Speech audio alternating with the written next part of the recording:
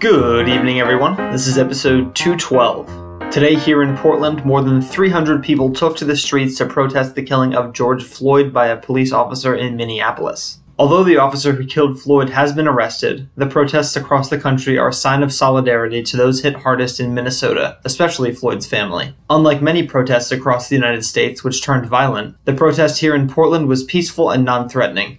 The first protest took place Friday afternoon and it drew a crowd of about 150 people. Now, 2 days later, the crowd had grown. I live literally directly across the street from the police station, and obviously that's been a huge target of the protests. And I sleep during the day because I work third shift. This meant I heard the protesters as soon as I woke up today, as they were blocking off the roadways near my house while I got ready for my shift. It was funny to watch people reverse their cars a quarter mile down a one-way street in order to avoid getting held up in traffic. Are there protests happening near you? If so, what are they like? Let me know.